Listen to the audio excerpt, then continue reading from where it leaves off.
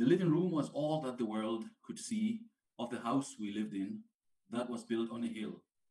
It was sunken lower than the other rooms, a cold, depressed place, like a grave expecting someone. No headstone or garlands in that room of our house on a hill. And because the master chambers were lower still, not sunken but at the level of the world, we slept with death as with the living. That house, bare, if not for rare pieces of antique wood furniture, one table, varnished chairs, and cupboards my folks had bought when they got married, greeted the intruder with its silence. And so it was not a bunker, never meant to be one, just a room sunk into the earth and eyeballing the neighbors with its one big pain.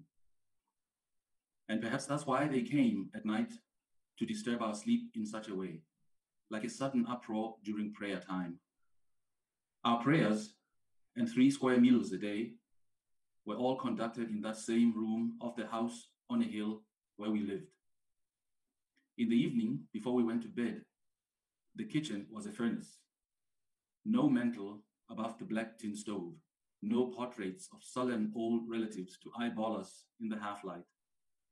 And though we struggled with true decisions, we never identified anybody with any of the killings, but found ourselves in the slow flames that knots of nuggets made of us, aglow in the kitchen of the house on a hill with a sunken room where we lived.